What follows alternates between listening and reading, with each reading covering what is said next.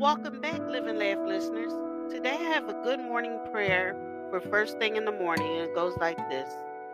Good morning, Lord. Great is your faithfulness and your steadfast love. Your mercies are made new every morning. I don't know what's going to happen today, but you do. So I give this day to you. Fill me with your Holy Spirit and energize me for your work. Awaken me to the wonder of your salvation and quicken my spirit to your presence in my life. This day is yours. My body is yours. My mind is yours. Everything I am is yours. You will be faithful to complete your good work you started.